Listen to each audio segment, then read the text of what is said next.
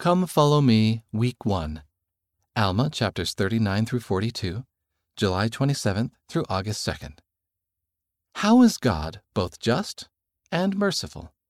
It might seem like justice and mercy are at odds with each other, but both work together in God's plan. Justice.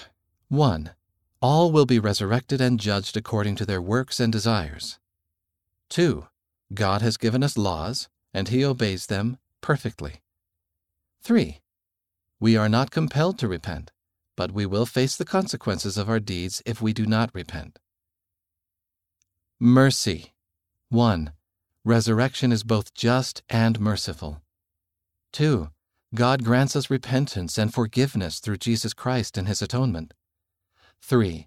We can choose to come unto Christ and be redeemed. Jesus Christ atoneth for the sins of the world, to bring about the plan of mercy, to appease the demands of justice, that God might be a perfect, just God, and a merciful God also. Discussion. What do the words justice and mercy mean to you? Why are justice and mercy both necessary in God's eternal plan of happiness? How have you experienced the mercy of Jesus Christ in your life? End of Come Follow Me, Week 2, How is God Both Just and Merciful? Read by Wes Nelson.